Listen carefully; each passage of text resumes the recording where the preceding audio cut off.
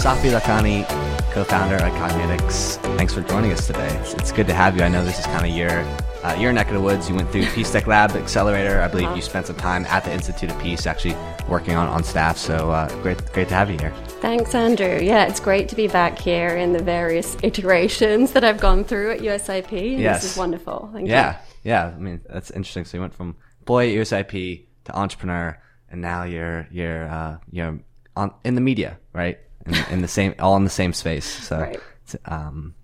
But yeah, I think it'd be really good to start this off just kind of learning a little bit more, about your story and kind of how you transitioned over from where you were into the whole world of entrepreneurship and kind of what you're doing with Cognitiks. Yeah. So as you mentioned, I used to work at USIP, and it was one of the agencies that I spent quite a lot of time working for. The others were the World Bank, the UN, and the EC. And my past life with these institutions was focused on international development, and very much so on the governance angle of that, because particularly when you're talking about conflict and fragile affected states, or what we know as frontier markets or emerging markets or high-risk markets, governance is one of the biggest issues that presents a challenge towards progress in these countries, creation of jobs, distribution of wealth, etc. At least that's what I thought. And then over time, working within these institutions, I realized that we were doing the same programs, spending the same money. And I mean, if you look at the list of countries on the CPI and the fragility index right now, they're pretty much the same countries that have sort of fallen off and gone back on. So obviously something that we were doing was not quite right. And then towards the end of my time working in international development, I started to work much more on using the private sector as an engine of growth in order to address some of the challenges in these contexts. I worked for the governor of Aceh, who wanted to, Aceh's in Nigeria? Aceh's in Indonesia. Okay. Yeah. And there I was working for the UN. One of these interventions that he wanted to make after he became governor was to get investment into the province, which was newly autonomous, or at least semi-autonomous, and to spend that investment on creating jobs through renewable energies. Aceh had fought this conflict with Indonesia on the basis of this inequitable share of the natural resources that were there. And he really wanted to turn the focus away, place the emphasis on renewables, and ensure that economy would drive growth at the grassroots level. So that's where this interest in the private sector really started to take off. And that grew as more and more you see that governments, although they may be legitimate in many cases in being elected as governments, the way in which they function, the incentive structures within governments aren't always aligned towards addressing the challenges that a country faces. Right. And at the same time, you see the private sector moving much more firmly into that space. And do you think that good governance is a prerequisite to a thriving private sector, or do you think it has to come from the private sector first, where that has the kind of government and the public side of things can see what's happening in there, and then the good governance comes into place? Yeah, that's what I believed initially. Okay. and hence the reason, that I focus very much on governance. We see that that's not always the case. I mean, that research was based very much on the European model, that you needed to have these effective institutions for governance before, investment was there, before there was security in contracts and so on. That's not the case in the developing world. And what you've seen is the growth of either, isolated economies, or you've got these emerging economies that are both impacted by weak governance, but also driving forward, like more effective governance frameworks, institutions. Yeah. I mean, it seems like I think one, education on the actual risks of these markets, because a lot of these, frontier markets present a lot of very high risk factors that like an equivalent deal in the West, right? You want to come across. And then there's also the issue of repatriation of profits. And so there's all sorts of issues along with that. But now that we're in a world where software and data is becoming more and more accessible, and, maybe the ability to use new technologies like machine learning and big data to actually predict these risks and lower some of the geopolitical or some of the on the ground risks, right? To invest. And is that kind of your primary focus with what you're doing, or? Yeah, very much so. I mean, what we saw as the challenges was, one, getting the private sector to stay invested in high risk markets and to be investing in managing those risks. For us, risks and sustainability are two sides of the same coin. So one of our client base is of course, corporations that work and invest in high risk markets. The other, of course, are the governments and the international donors that support the types of frameworks that can help make sure that investments are sustainable. And so, when you say sustainable investment, can you give us a broader term of what you mean when you say that? So sustainable investment is investments that recognize the need for having a broader impact beyond, return on investment or growth within a company. They recognize that there is a longer term concern than, your quarterly balance sheets, and that you are an actor. Companies are actors and important actors at both the local level in the places in which they operate and also at the national level, as we, just talked about, and driving forward good frameworks for encouraging investment and redistribution of wealth, growth of jobs. So it seems like sustainable investment, when you say that, it's more of investing in a project, a company where they take the broader stakeholders into consideration versus the shareholders, like maximizing shareholder value versus maximizing stakeholder value. Yes. And that's something I was taught at Virginia Tech. I had a management ethics course, and they taught kind of how companies are starting to move towards a broader stakeholder model, which at the time, this was kind of, in the years after 2008, it's like, is that really happening, or, so. Yeah. I remember back in the 1980s, with the first bank account that I opened, and, they send you all this bump about additional products and services. I remember receiving something, about their investments. And one of them was the very start of that negative list approach. So we do not invest in companies that, tobacco companies or companies in defense, or that was back in the 1980s. Now we've got to a point where companies are really thinking about the values that they purport in their products, services, and the way in which they're governed. And this is so important because, as you probably know, within the next decade, there's going to be a transfer of $68 trillion of wealth from one generation to the next. And millennials are very, very different in terms of the way in which they use their purchasing power to align with the value. They don't really have this difference between public and private life in the way that, my generation did. And I think that's going to be really important for companies to keep up with.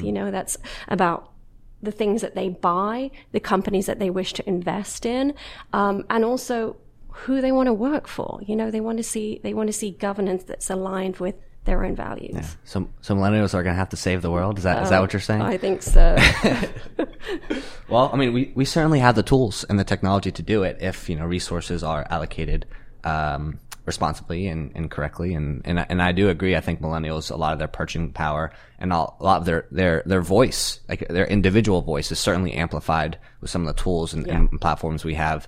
And that also brings into the factor of what, Peace Tech Lab is here for, which is, kind of, helping to, or using some of these platforms that people are communicating on, how can we prevent some hate speech and prevent violence before it happens. And that, it seems like, is a big part of Cognitiks as well, right? And that's kind of what you help your clients do in these markets. A little bit. Okay. What we do use social media scrapings. That's one of the data sources that we use, but we're actually drawing data from a range of different, what I'd really call non-conventional sources. So there are certainly tools on the market that will help companies to identify risk. they rely very much on some of these large data sets that are collected by, the IMF or OECD, along with national governments. Now, we're starting to recognize, actually we've recognized for a long time, that there are significant problems with those data sets. And I'll give you one example. Tanzania recently, just last year, put into place an act. It's called the Statistics Act, which is actually much more important than it sounds. It prevents any organization or company from using data about Tanzania, about the economy or anything else that has not been approved by the chief data scientist or economist in Tanzania. So there's this idea that, governments can have a monopoly on the type of data that we use. This is a little frightening. Yeah. And at the same time, we know that there's all these issues with the data around accuracy, bias, etc. And not only that, but granularity, how often is it collected? So we've been able to identify a range of other data sources that will give companies a much better insight into what's going on. And it's even more concerning in countries where the leaders have been willing to utilize the kill switch when it comes to turning off the internet, like Cameroon, Ethiopia. Chad, yeah. I mean, intention in that case is mostly irrelevant. That's the precedent that it sets, right? Whether it's upcoming elections or whatever it may be. One thing I would be curious to hear from you, because you've been in this world for a little while now. When did the development finance and the NGOs, when did they start taking social media platforms seriously? Because when they first came out, even in corporate America, it was just kind of this thing for college students or and so was there a kind of a transition maybe over the past 5 years where they kind of started to understand these platforms and how powerful they are in a more pronounced way? I think so, yeah. I think that there is still a little bit of a lag behind, for example, companies that really look to social media to understand their branding and what their customers want. But I think, if I have to pinpoint a moment, and I'm not saying that I'm particularly knowledgeable about this, but I would say the Ushahidi platform and what it did in Kenya, that's not one of the big social media platforms, but it is effectively the same thing. It's crowdsourced information.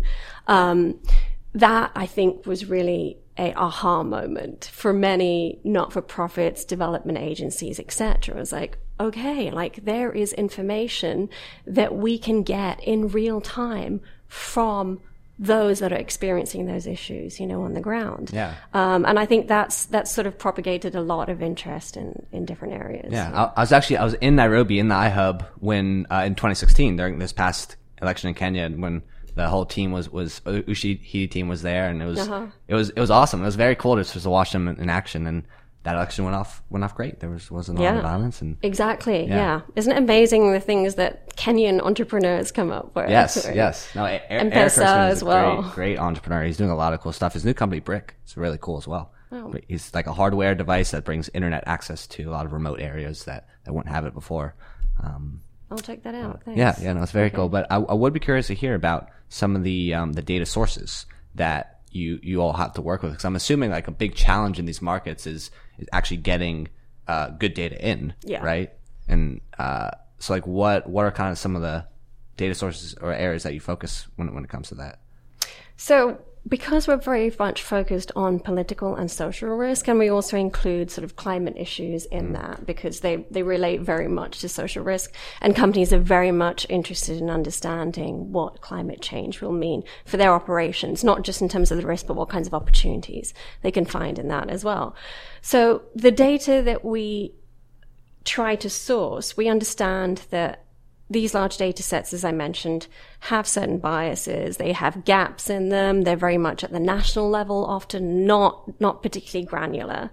So one of the ways in which you can find data of that quality is by looking through written textual reports, right? And with advances in machine learning and NLP specifically, we suddenly have the potential to tap into this resource that has either been sort of sitting on a shelf or not particularly well used for guiding decision making. Right. You know, if you have a report, like a lot of companies rely on written reports with on-the-ground intelligence, right, regarding political issues, social unrest, etc.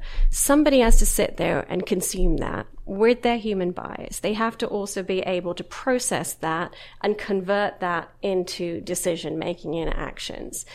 That takes an awfully long time, and it's a particularly inefficient process. If we're able to extract all that information, aggregate it, normalize it, and create pathways so that that can be used effectively for decision making, we've gone a very long way to actually accurately identifying social risk. Yeah. So that, I mean, that could be a huge impact for public and private sector. Yes, very much so. Yeah. Which, you know, both feed into each other from a governance perspective. Yeah.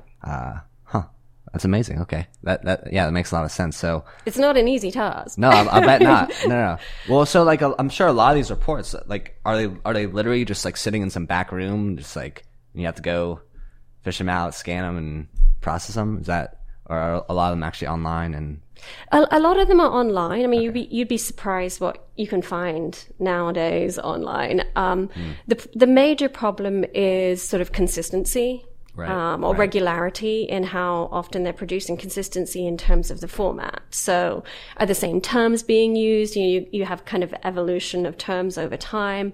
You have different data points being different data variables being collected at different points. It's being written up in different ways. So that makes the task much more complicated. But as you mentioned, this also has implications for the public sector. And one of the things that we're doing is providing that feedback to governments, to development agencies, and saying, hey, you want to make the best of this laborious process that you go through in collecting this data. And then it ends up being locked in really inefficient ways in the text. Here's how you can make that more valuable, make it more useful. And do you find that a lot of these agencies and companies that work with you they're all concerned about like very similar problems that your data actually turns up? Like there's like these are actually the problems over here, right? Like or do you feel like it's very diverse? It's just like each market is very, very different, and each organization in those markets have different concerns, or is it consistent across those markets? I think there's a lot of consistency, and I think there's consistency, believe it or not, between what corporations, companies want in high-risk markets and what development actors want in these very same places. And one of those is the ability to manage social risk. Whether you call it social risk or whether you name it something else in the development space, it is the same issue across the board. The other one is, of course, how do we manage that once we've gone through identifying it? How do we manage that? What works and what doesn't work? Over what time frames? What are the best entry points? What are the opportunity costs of one method over another? These are the kinds of issues that I feel really have consistency across industries, and also, within industries as well. Yeah. And it seems like that risk is even something that's bleeding over into some of the Western countries as well. I think I read a blog post on your site about the Yellow Vest protests and how that cost companies, I think it was $100 million for that one single event, which is, I believe it was 2017. There were, trying to remember the exact percentage, maybe 50-60% of companies experience one event in these markets that costs the majority of their actual geopolitical costs that went into like a deal that we're doing. Yeah. That figure was actually, you're absolutely right on the numbers. The figure was actually, I think it was collected by EY for 2017 or 2018, and looking at emerging markets and trying to quantify a little bit the impacts of political and social risk. And this, the data was saying that companies over, and I've forgotten what the threshold was, over a certain threshold, 50% of those companies had said that they had experienced losses in excess of 100 million from a single event. Right. And then the follow-up question to that, it was, what do they do about that? And I think that, the top answer was, nothing. This is the nature of these high-risk markets. The second one was political risk insurance, and figuring out how they and their footprint has an impact on those risks was way, way down on that list of what they do about risk. Right. Okay. So you've had years of experience working in these markets and kind of seeing which of these least developed countries are actually making progress and developing a private sector. So if you had your investor hat on right now, what frontier markets would you kind of or maybe most excite you right now? Yeah. Well, I think you'd have to look at sort of factors that contribute to success, or a return on investment, yes, right? Sure. The first one is exactly what we said, sort of governance framework for investment specifically. So is there a court system? Is there security in contracts, etc.? Another one obviously is currency fluctuations and volatility in currency. Another one is the workforce, the labor force, where investments in education are being made, investments in the economy are being made. And if you look at all of those, you see certain countries kind of stick out compared with others. Now, one of the anomalies to that is Rwanda, that has made huge strides in terms of growing its economy, a new economy that's based very much on entrepreneurship, clean tech, and technology more broadly. But if you look at the governance of Rwanda, it has a very stable government. It's not a particularly democratic government. Singapore was very similar in that sense. So that's one country. In Africa, of course, Nigeria, we have to give a plug to Nigeria. Yes. There's so much entrepreneurship coming out of the country and so many ideas and so little investment going into these enterprises. And you get a lot of value for your money as an investor in this context. Yeah. Nigeria, if they could just fix the electrical grid, give people consistent power, I mean, that can unlock 10% a year GDP. Just with that. Yeah. I think there also needs to be more investments in education towards meeting the new economy that Nigeria is moving towards. I'm on the board of a couple of entities. One is a not-for-profit called Tech for Dev, and the other one is Coven Labs. A friend of mine runs this company. Oh, I've heard of them. Yeah. They went through the accelerator program. Oh, that's why I've heard of them. Okay, yes. And they take talented young people and train them up as data scientists in using skills that will serve well in the new economy and providing them placements with companies, largely companies abroad. And one of the issues that they've faced is that deficits in the education system and, it's kind of like basic skills, like how to work as a team, like how to speak with a customer, which is not necessarily something that you're taught in school, but the basis of that comes from a good education. That's not there, and they're having to supplement those skills in the training that they provide. So do you all work with any like education NGOs or any education like on the government end to help them kind of see the data of where things are going to align them with that, or? We haven't done that yet. Okay.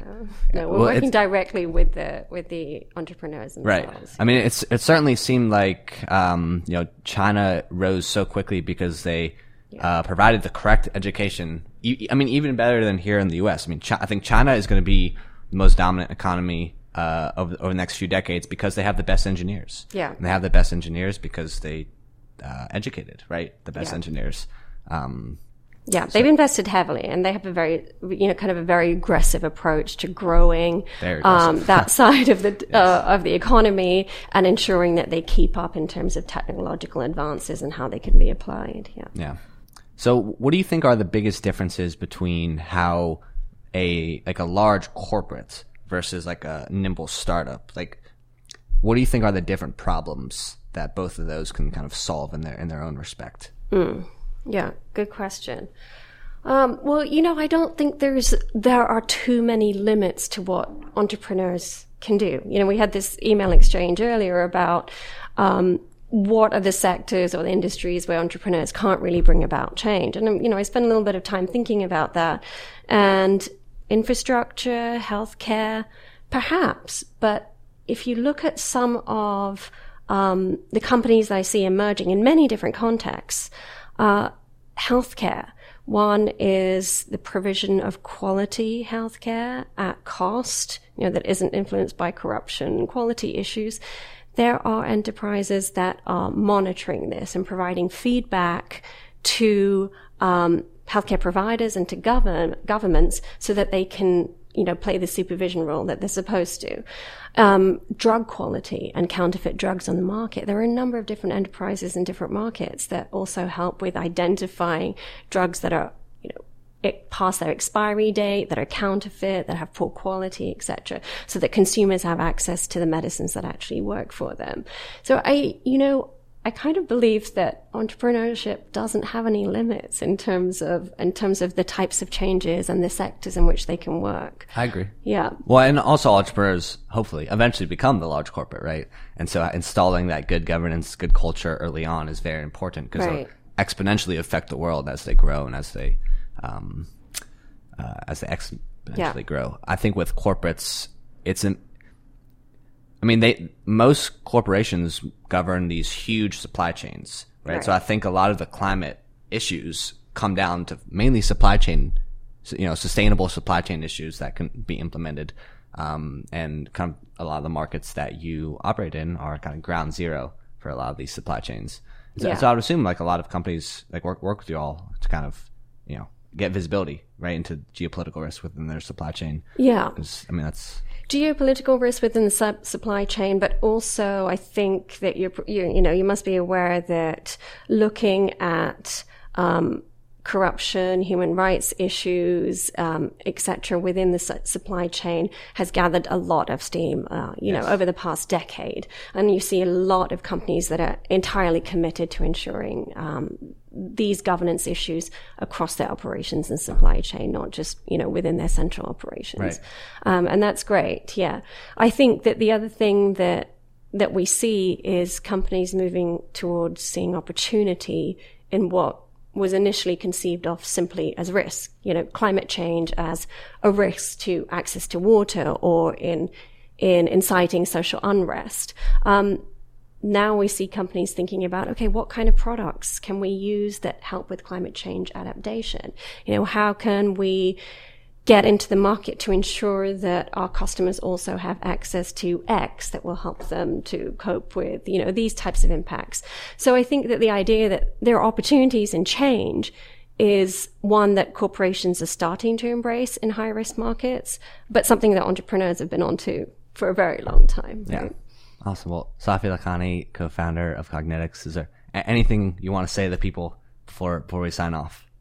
It could be, basically, your vision for where Cognitiks is going, or like kind of where the industry that you're operating is going, and how can it change the world? Yeah, I think that all entities need to pay attention to the fact that the world is changing, that millennials are exercising greater power in the choices that they make, that companies, in order to keep up with these changes, will need to ensure that their operations, their products, their internal governance, this is all aligned with the values that we see becoming more and more prominent in the world. And very much the same thing with development actors as well, to really show the commitment to that through evidence-based programming. All right. Well, Safi, thanks for joining us. Thanks very much for having me here.